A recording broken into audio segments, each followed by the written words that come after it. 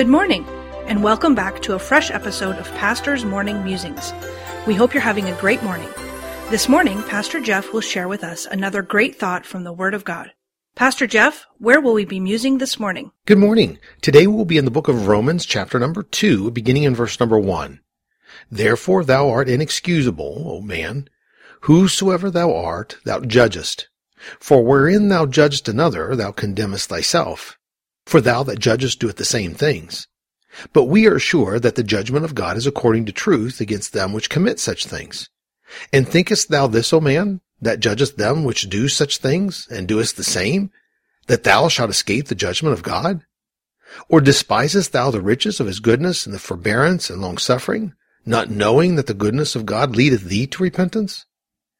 The book of Romans is a powerhouse of doctrine for the church. It is filled with many great foundational truths that we as believers hold to and govern our lives and churches by. Romans, in my opinion, is twofold, but written to the church as a whole. The first part seems to be written to the Jews who had trusted in Jesus, and the second part seems to be written to the Gentiles who had trusted in Jesus. The Jews seemed to think they were better than the Gentiles, and Paul had to rebuke them.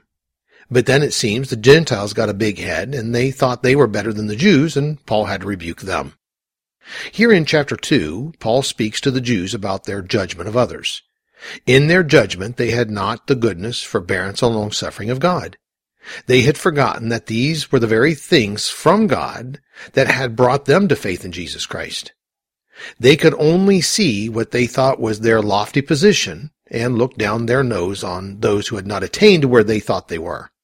Of course, this passage of Scripture is a rebuke to those in the early church who thought they were better than anyone else. And it is a warning to us today to not look our noses down on those we think are not as spiritual as we are. As I was reading through this passage of Scripture this morning, my attention stopped on verse number 21. Thou therefore which teachest another, teachest thou not thyself? Thou that preachest a man should not steal, dost thou steal? There are times in our lives that someone will confront us with the problems they see in our lives. They feel it is their place to make sure we know we are wrong and that we are lifted up in pride or living in the flesh. We sometimes ourselves think we need to do this to someone else. And yes, this is a necessity in my life and yours to have those who truly love us and care about us seek to help us if they see there's a problem in our life. And often we justify ourselves when we do this by saying, "Oh, I love you in Jesus' name, but..." Then you know you're about to get hit.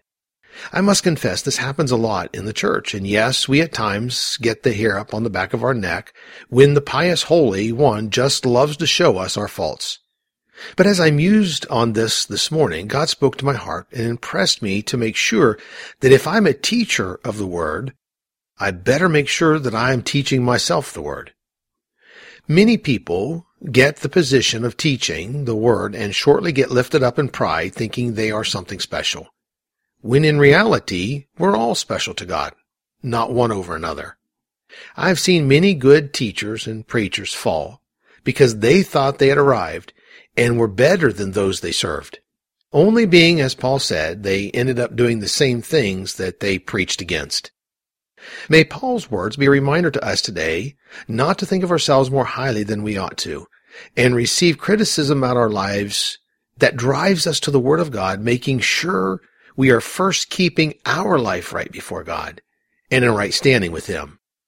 So let me leave you with this last verse for today, Galatians 6:3. For if a man think himself to be something, when he is nothing, he deceiveth himself. The preceding program was produced by Dr. Jeff Harris, pastor, author, and chaplain. Please tune in again tomorrow morning for another fresh episode of Pastor's Morning Musings.